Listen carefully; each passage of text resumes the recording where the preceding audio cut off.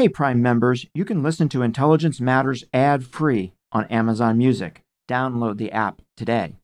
This spring, if you'd rather spend time enjoying your lawn instead of trying to keep it alive, there's good news. TruGreen is the easiest and most affordable way to get a beautiful lawn. All you have to do is water and mow, and they'll do the rest. Weed control, fertilization, aeration, and even some things you might not even think of. They'll do all of it, while you can do literally anything else. With TruGreen, you can have your lawn looking as good as a putting green. That's not hyperbole. TruGreen is the official lawn care treatment provider of the PGA Tour. TruGreen offers a satisfaction guarantee, and they have a verified best price promise, which guarantees you the lowest price with no compromise on quality. You do you. Let TruGreen do your lawn care. Visit TruGreen.com to get the best lawn at the best price with the best people guaranteed. Looking to instantly upgrade your Mother's Day gift from typical to meaningful? Shop Etsy. Get up to 30% off well-crafted and personalized gifts from participating shops until May 12th. This year, embrace your creative side. You know, the side your mom gave you. And shop Etsy for custom jewelry, style pieces, home decor, and extra special items she'll adore.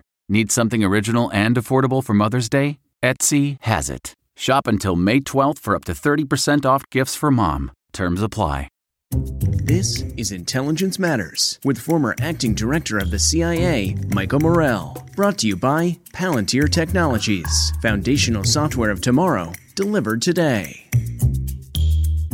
And it turns out Russia was a very important player as a source of refined products. It provided a lot of diesel fuel and other fuels like that to Europe.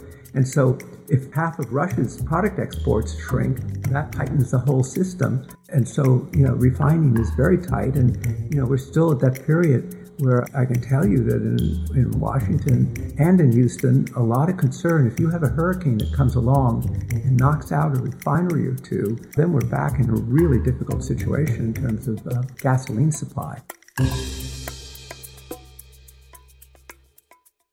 Dan Yergin is a world-recognized expert on energy. He is a Pulitzer Prize-winning author and a frequent commentator on global energy issues. He joins me today to talk about what is happening in energy markets and where they might be headed in the months ahead. We'll be right back with that discussion after a word from our sponsor. I'm Michael Morell, and this is Intelligence Matters. Achieving a gorgeous grin from home isn't a total mystery with Byte Clear aligners. Just don't be surprised if all of your sleuthing friends start asking, "What's your secret?" Begin by ordering your at-home impression kit today for only $14.95. Byte Clear aligners are doctor-directed and delivered to your door. Treatment costs thousands less than braces. Plus, they offer flexible financing, accept eligible insurance, and you can pay with your HSA FSA. Get 80% off your impression kit when you use code WONDERY at Byte.com. That's BYTE.com. Start your confidence journey today with Byte. Dan, welcome to Intelligence Matters. It is a real honor to have you on the show. Well, I'm very pleased to be on with you, Michael, because among other things, I'm a great fan of the show. Well, thank you. Dan, I want to start by mentioning a couple of the many books you have written and ask you a couple of questions about your most recent book. But I want to start with The Prize, The Epic Quest for Oil, Money, and Power. So I read it when it was first published in the early 1990s, I think, right? Early 1990s? That's true, yes. And I thought at the time that it was a terrific book, certainly among one of the best books that I've ever read. And for my listeners, it won the Pulitzer Prize.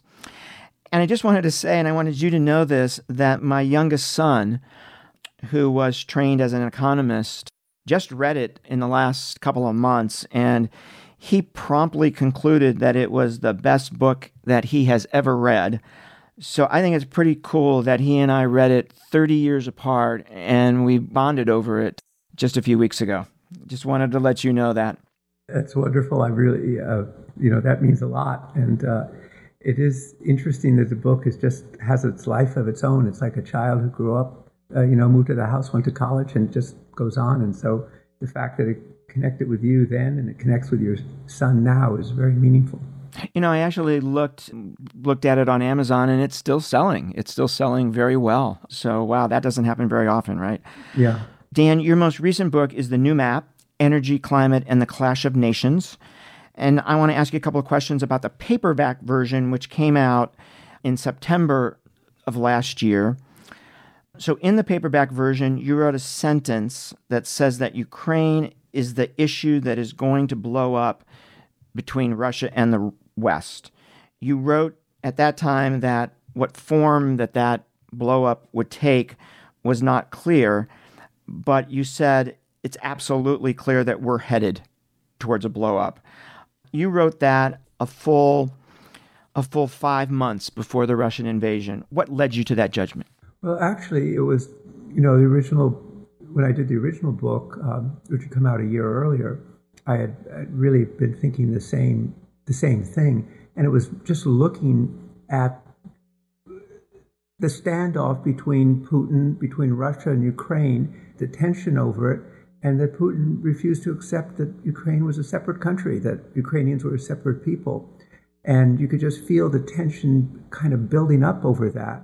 And it just, one of those, that this was going to be what was going to blow up. Because you could just see the trend of it really going back to the gas crises in like 2006. And it was just piling up. And the whole battle where Putin did not want to see Ukraine orient towards the West. And that, he regarded what happened in 2014, when there was the upheaval and his favorite candidate fled the country as president and he took Crimea. And it looked to me like just Crimea was just the first step in what was going to happen. Right. Dan, the other thing you wrote in your paperback was about the risk of a crisis in the South China Sea, surrounding the South China Sea. Put that in the context of Taiwan today. Right. Well, first, it's interesting, Michael, because, of course, when you were in the agency, part of your job was to kind of look down the road and say, what is going to happen? Where's the point of conflict?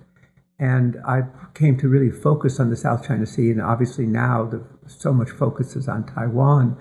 But the South China Sea is where U.S. and Chinese ships come close to colliding with each other, because China claims the South China Sea as its own territory. No one else recognizes it. And China has turned islands, or even where there weren't islands, created islands and turned them into stationary aircraft carriers. So there's just, once again, you can see, as with Russia, Ukraine, that there's just a fundamental disagreement and a clash, in a sense, between national interests and security interests between two sides. And now, of course, we see it accentuating with Taiwan, with Xi Jinping making his great mission to bring Taiwan into Chinese sovereignty and just not recognizing it as a separate country. And it does have some parallels to Putin and Ukraine. It does. It absolutely does. So, Dan, Ukraine is clearly one of the factors that's impacting on global energy markets, and I want to spend some time talking about those markets. You wrote a number of weeks ago that we're in an energy crisis as serious as those that we suffered in the past, including the two oil shocks in the 1970s. Oil prices have eased a bit since then, but I wonder if you would still say that we're in a crisis.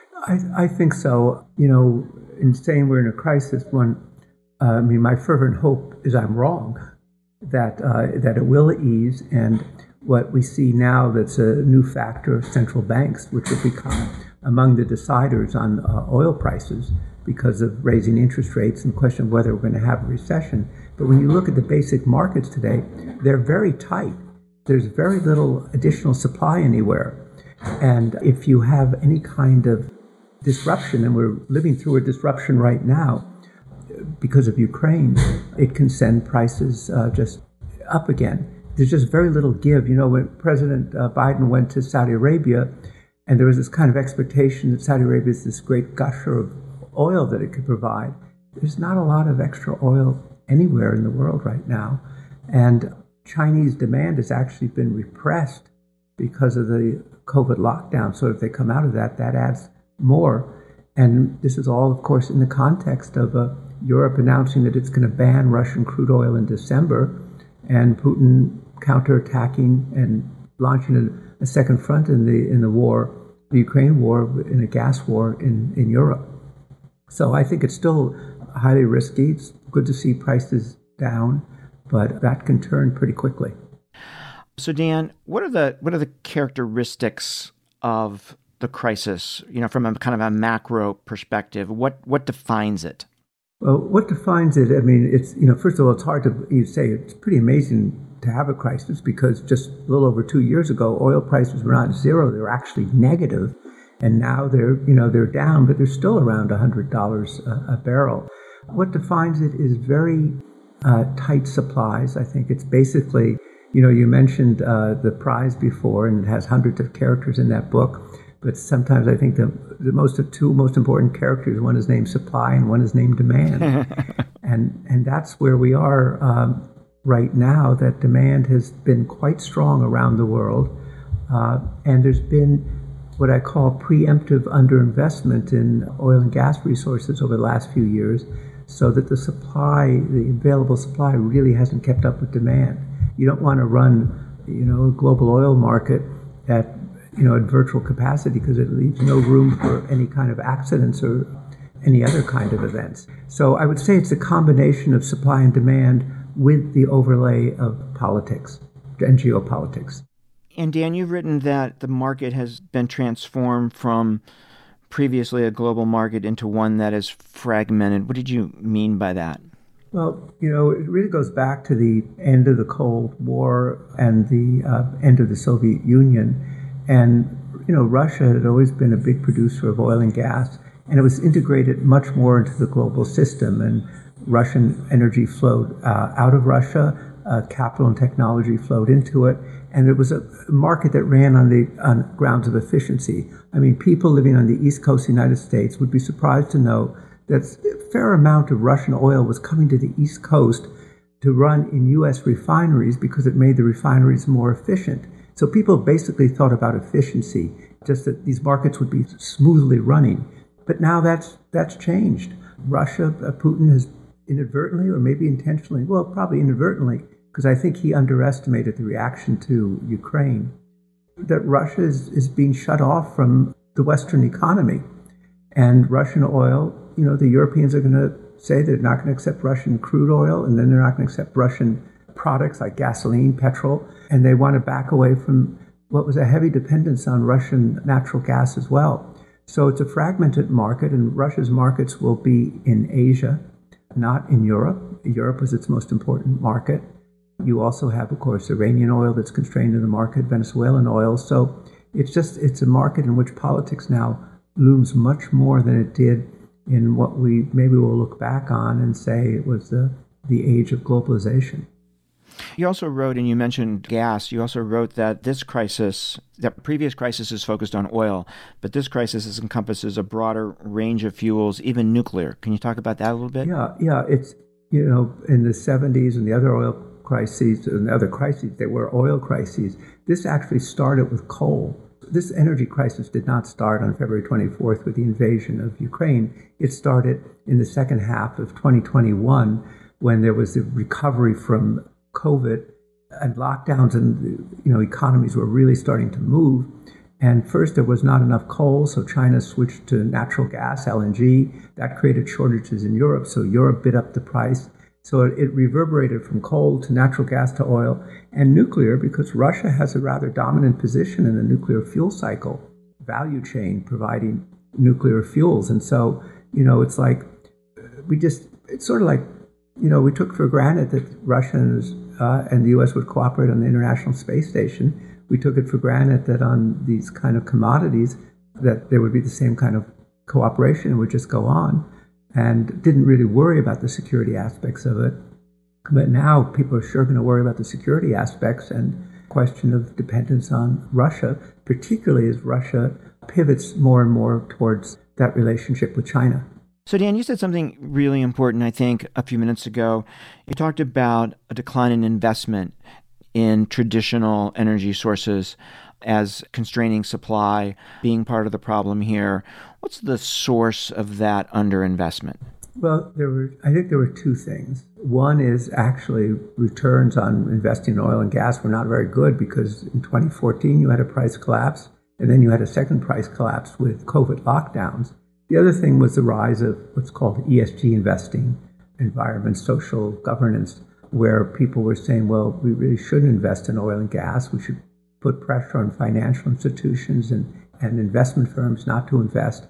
And so there was just less capital going into replenishing oil supplies and gas supplies. And one of the things about oil and gas is they are depleting resources. So every year, your stock of production goes down maybe 5% and you have to replace it. And we just haven't been replacing it. And that's why these markets got so tight. And in reaction, I think, really to those two things. And I think now there's kind of, what a change you see. You see the German chancellor flying off to Senegal to encourage LNG, liquefied natural gas investments in Senegal. I mean, it's a real change. I've seen, we do a big conference every year in Houston, and saw all these Europeans there looking around for natural gas from the U.S., LNG. And that, by the way, Michael, has been a very important development because the Europeans now are looking to the United States for their energy security. In the new map, I write about a lot about the shale revolution and the political and geopolitical consequences of it, and how it's really been a very important factor. And now the Europeans are looking, saying, we really want to have substantial supplies of natural gas from the United States, and they're counting on it as part of their energy security.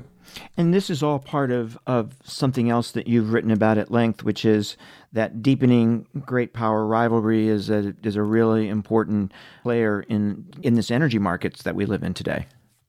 I struggled in the new map to find a way to describe it, and I came up with a term. It's not a perfect term, but the WTO consensus, the World Trade Organization consensus, the notion that when China opened up, joined the WTO, that there's a very high degree of integration in the global economy, including a much higher degree of integration than anybody in probably the United States and maybe China, most anybody actually recognizes. I mean, the fact that when COVID hit, suddenly medical supplies, masks, we have to get them from China. Many of our medicines come from there. There's this high degree of integration, and it was all we were all in this together. We were all going to benefit from a growing integrated world economy. I remember once somebody in Silicon Valley saying to me, if you're going to do a startup in Silicon Valley, you have to think about your China strategy too. Well, no longer that. And I think that lasted, and I don't know what you think, Michael, but my feeling is it lasted till about 2015 is when things started to change. Of course, it started to change when Xi came to power in China in 2012, 2013. But by 2015, I remember asking a senator, do you remember when you changed your mind about China? And kind of, it was before Trump was elected. And now, one of the WTO consensus is gone. No one wants to claim authority for it. And now it is the term great power competition, which of course has echoes of pre-World War I, which is disconcerting. And the sense that, strategic rivalry, and it's in the language of the Chinese and it's the language of the U.S. Michael, I don't know if you have a feeling as to when you felt that change in attitude, but I would say around 2015. We're going to take a quick break to hear from our sponsor, then we'll be right back with more of our discussion with Dan Yergin.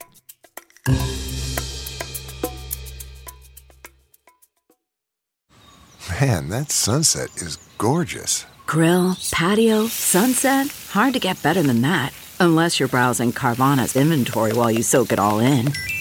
Oh, burger time. So sit back, get comfortable. Carvana's got thousands of cars under $20,000 just waiting for you. I could stay here forever. Carvana, where car buying meets comfort, meets convenience. Download the app or visit Carvana.com today.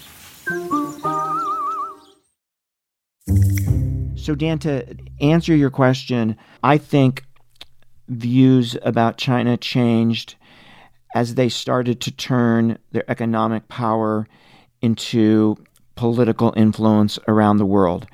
And when they started to change what was a focus entirely on economic growth to a focus on, regaining their lost influence in the world. And it really began for me at the end of the Hu Jintao period, when the national security team in China came to Hu and said, we got to start using our power, using our influence. And he gave them a little bit of room, and that was the South China Sea. And then when Xi Jinping came in, he gave them a lot of room.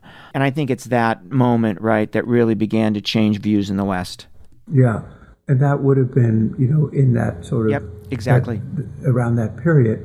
And of course, that's, one of the things that went back in the new map, and exactly when did the Belt and Road get developed, and, that China launched it at Nur Sultan University in Kazakhstan.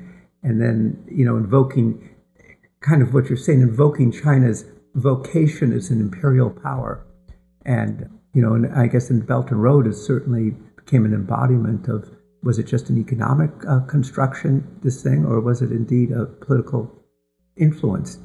Right. But, that's where we are today. And of course, the great problem for statecraft is going to be how to manage the relationship between, the U.S. and China in a way that, stays competitive but doesn't become more than competitive. And if I can say one place where it really showed up, we just did a study on copper, because copper is the essential metal that's necessary for net zero carbon. And it turns out that it's even more concentrated than oil. And 38% of copper just comes from two countries, Chile and Peru. But what's striking is that China has such a dominance in that whole supply chain, as it does in so many of the other minerals. And, I think that is, there's a sense that, the geopolitical competition between the United States and China is going to certainly extend into this area of strategic minerals. Yeah. Back to the energy markets. We talked about how there's been some easing in oil prices, and certainly the same is true of gasoline prices. But one of the things that struck me when prices were at their peaks is that oil had been that high before, but gasoline prices had not. And so it seemed to me that the gasoline market was even more tight than the oil market. Is that the case? And if so, why? Or was that the case? And if so, why? Yes, exactly. So, crude oil, you can't do anything with crude oil. It has to be refined. And it turns out that as tight as the crude oil supply is in the world, and the technical term is that there's such limited spare capacity that can be put into production, what's even tighter is refining capacity, and which is because refineries have been shut down because they were not economic, or for regulatory reasons, or there's pressure to turn them into bioenergy facilities. And it turns out Russia was a very important player as a source of refined products. It provided a lot of diesel fuel and other fuels like that to Europe. And so if half of Russia's product exports shrink, that tightens the whole system. And so, refining is very tight. And, we're still at that period where I can tell you that in Washington and in Houston, a lot of concern. If you have a hurricane that comes along and knocks out a refinery or two, then we're back in a really difficult situation in terms of gasoline supply. So, Dan, is exactly where I wanted to go next. Is you've written that the crisis could get worse. So if you could talk about, besides hurricanes, what could make it worse? What could that look like? How bad could it get? Well, I think, again, I'd like to put it in the context of not only oil, but natural gas. Yeah. Because I think that, Vladimir Putin laid out his strategy about fracturing the Ukraine coalition, the Western coalition, at the St. Petersburg International Economic Forum in June. He said, high prices will create social turmoil, high energy prices, social turmoil, which will lead to populist parties coming to power, and, as he put it, a change of elites in Europe. In other words, fracture the coalition. And he's manipulating natural gas supplies to do that now. Russian gas supplies to Europe are down about 70% from their normal level, and Russia was providing, 38% of Europe's natural gas before then. So there, you're seeing, particularly Germany, scrambling, talking now. The chancellor talked about maybe not shutting down their last nuclear power plants, which were slated to shut down. Fear of rationing, and the equivalent natural gas prices in Europe now it would be like, if you do it on an energy equivalent, it'd be like oil at $380 a barrel. I mean, there's where you could really see the crisis coming, and it's a race right now. And the thing for people to watch is, are the Europeans able to fill storage? So they need to put gas into storage for the winter. Can they get there, or is Putin not going to prevent them from doing that? And they're just going everywhere in the world to find it. They've restarted coal plants that were supposed to be shut down. So, and of course, a crisis in Europe, rationing in Europe, that would reverberate. It would affect all the energy markets and would affect the global economy. I mean, when you have the economics minister of Germany warning of a Lehman Brothers style contagion if this thing goes bad, that tells you that there's a lot of risk there. Yeah, what do you think he meant by that? That was a really interesting thing that he said. Well, I think he was saying that a deep economic crisis in Europe would affect the global economy as severely as happened in 2008. I think that, in other words, a really grave, something that goes beyond a recession. And, they're already making plans for rationing gas in Europe. On the oil side, you have a calendar now. You have Europe saying we are going to no longer take Russian crude oil in December. So Europe has to get its oil somewhere else. They've also, here's a real twist, and this is a clash between Europe and the United States. The Europeans want to put a ban on insurance and services for tankers that are carrying Russian oil. That means there would be a huge hole in the market, and where would India get its oil right now? So the U.S. has responded with the idea of a price cap, that somehow you could just get everybody to agree that they'll pay no more than, say, $40 or $50 for Russian oil. I think it's going to be very difficult to make something like that work. And so I think in this kind of dislocation that's coming is also is part of the seeds for this crisis getting worse. And obviously so much of it right now has to do with the war grinding on in Ukraine. And I guess the geopolitical question, right, that flows from everything you just talked about is the ability of the United States to hold the anti-Putin coalition together, right, when Western Europe is facing this kind of stress. Right, exactly, because Putin's strategy, I mean, he is one leader who really understands the energy markets. I mean, people who would meet with him would be amazed by his detailed knowledge. So he knows what he's doing. And he's already, look what's happened in Italy.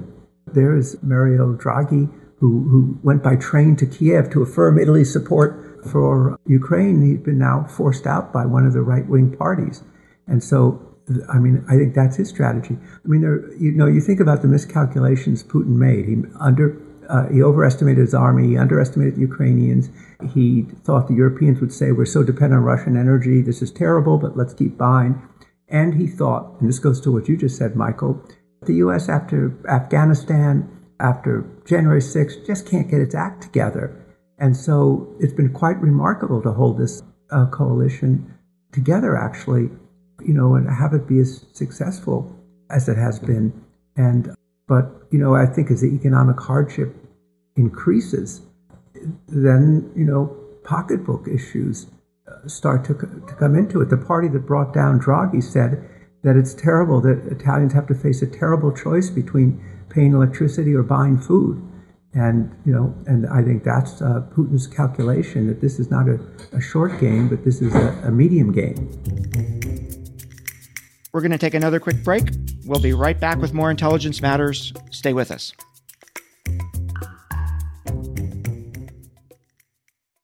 Delve into the shadows of the mind with Sleeping Dogs, a gripping murder mystery starring Academy Award winner Russell Crowe. Now available on digital. Crowe portrays an ex-homicide detective unraveling a brutal murder he can't recall. Uncovering secrets from his past, he learns a chilling truth. It's best to let sleeping dogs lie. Visit sleepingdogsmovie.com/Wondery to watch Sleeping Dogs, now on digital. That's sleepingdogsmovie.com/Wondery. CarMax is putting peace of mind back in car shopping by putting you in the driver's seat to find a ride that's right for you. Because at CarMax, we believe you shouldn't just settle for a car. You should love your car. That's why every car we sell is CarMax certified quality, so you can be sure with upfront pricing that's the same for every customer. So don't settle. Find love at first drive and start shopping now at CarMax.com. CarMax, the way car buying should be. Dan, let's shift to policy here. How would you characterize the administration's efforts to deal with the crisis? It's been a shock for the administration because it came in committed to one thing, which was its climate agenda and moving as fast as it can. And, even though a very divided country, thinking it could do that. What it didn't think about was an energy crisis. And already last November, suddenly you had the administration, the Secretary of Energy and the President saying to domestic industry, can you produce more? Because they were worried about gasoline prices going into this November's election. Right. And so I think it's been challenging then for them to pivot. They have very little dialogue with the oil industry. It's a contrast to Germany, where the economics minister, who's a leader of the Green Party, is in tense conversation and coordination with the energy companies. It doesn't happen in this country. So I think the administration is trying to go down two different paths at the same time, and certainly not a smooth path, because they came in not wanting to have anything to do with this industry that employs 10.5 million Americans. They reached out to the Saudis, obviously, the president's trip there, and did not get that much of a boost of oil production. OPEC Plus just announced a very small increase in production. There was an outreach to Venezuela, which, quite frankly, I didn't understand, because Venezuela is really not in a position to increase their production much. But they haven't been really to put a lot of additional oil in the market. The fact was that there is not a lot of spare capacity, as it's called in the Middle East, to put into the market. And I think, as we said before, there was this overestimation. Obviously, there were other reasons for that trip too, having to do with Iran re-engaging with the Middle East. There's not been much of an outreach to Canada, to Alberta, which is a lot closer to the United States. But and there's some dialogue with the domestic industry, but not. And the one place in the world, you say, well, where's production increasing? The one place in the world where production is increasing is the United States. The United States will add more new production this year than all the rest of the world combined. And without that, the position would be even worse. So I think it's been complicated for them to how to handle this. And I think they're probably right now seeing gasoline prices coming down, a source of great relief, one less thing to worry about going into the November elections. But as you pointed out, something could happen to certainly reverse that, right? You talked about outreach to Canada. Is there more that the administration could be doing here? I think that the most important thing is to understand the logistics of supply, how you move supply around. And that's, and it's kind of a nitty-gritty thing. Where are the bottlenecks? What can be done? There are actually supply chain problems that are affecting domestic U.S. oil production. What can be resolved about that? And the perennial questions around permitting, of getting, just getting things done and getting them built. So I think there's some more, but the focus of the administration is, much more still on its climate objectives. But I think it's been a real challenge for them. Just take the president's trip to Saudi Arabia. That was a pretty, whatever. There were other reasons for doing it, as we said, but clearly oil was very central to it. But right now, they're being very careful to say there's not a recession. But the one thing that will take the pressure off the oil energy supply is, of course, a recession, which is not a very good way to solve energy problems. Right. So, Dan, let's look a little longer term here. We have to move away from carbon and toward renewables. And I'm wondering how you think about whether there is a transition that you can envision that can get us where we need to be on climate without serious economic disruptions, or are we too late for that? What do you think? Very interesting papers written by an economist related to the Peterson Institute in Washington, that if you try and push the net zero goals, 50 into 2030, you're going to have economic disruptions. And I think there is some further thoughts about that. And I think the other side of it is, the direction is clear. The direction is absolutely clear towards decarbonization, lower carbon. But how fast can you do it? And I think that's why we did this, this recent study, this new study on copper, because you need a lot of minerals. The International Energy Agency said we're moving from a fuel-intensive to a mineral-intensive energy system. So you have to build a lot of things. And, an electric car, for instance, uses 2.5 times more copper than a conventional car. So you really have to look at the ability to provide the supply that's necessary for that. And I think we're going to find that that's going to be more challenging. So I think it's recognizing that, that this is a longer process. One of the things I did in the new map is I just looked at, okay, everybody talks about an energy transition. What is an energy transition? And I looked at all the other energy transitions. They unfolded over a century, and they weren't really transitions. They were additions. Oil discovered in 1859 overtakes coal in the 1960s as the world's #1 energy source. Today, 2022, the world uses 3 times as much coal as it did in the 1960s, so it's energy addition. So to say that you're going to change the entire energy foundations of what today is an $88 trillion world economy and do it in 28 years, that's a big challenge. And I think we're also starting to see there's a new north-south divide where developing countries that say, well, we have other imperatives. India's building a $60 billion natural gas supply system so that they can use less coal. Well, that's very different than, what the European Union wants to do. And I hear from a lot of developing countries saying, you, the West, cannot impose your notions of how to do it when we have to deal with poverty and economic growth too. So I think that is becoming a further complication. So the direction is clear, but it's one thing to have a PowerPoint, but it's another thing to make things happen in this real complicated world in which we live. Exactly. Dan, let me ask you one last question. So what got you interested in energy all these years ago? Well, I think it was actually, I had a postdoctoral grant at Harvard. I was supposed to actually be working in the political economy of U.S.-Soviet trade, and that got less and less interesting. And then energy just exploded, and I just became totally fascinated because it involves everything from geopolitics to markets to, technological innovation. It's sort of an all-encompassing thing. And I've just found it endlessly fascinating, and it never stands still. It's always changing. So it's just always very challenging to try and make sense and see where things are going. So, I just found it, I didn't set out to say, oh, this is what I'm going to focus on. This is what I want to do. But it's just so fascinating and so important.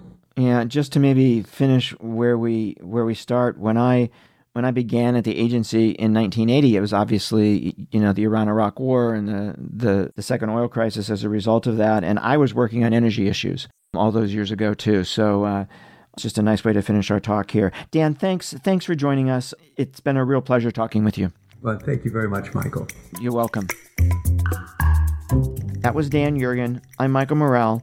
Please join us next week for another episode of Intelligence Matters.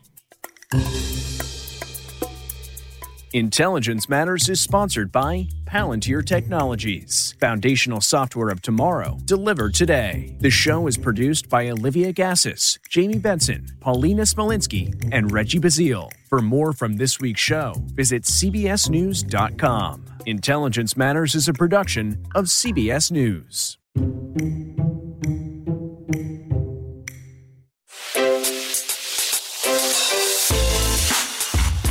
Hi, this is Jill Schlesinger, CBS News business analyst, certified financial planner, and host of the Money Watch podcast. This is the show where your money is not scary and it's not boring. It is a show that's all about you. It's your questions that make it possible for me to provide unconventional and entertaining insights on your money and maybe more importantly, on your life. I'm going to be your financial coach, someone who brings common sense and an insider's perspective on how to manage your money and your emotions. And I promise we are going to have a little bit of fun along the way. Have a question from retirement to career changes to college funding? Just send us an email at askjill@jillonmoney.com. Follow Money Watch wherever you get your podcasts. You can listen ad-free on the Amazon Music or Wondery app.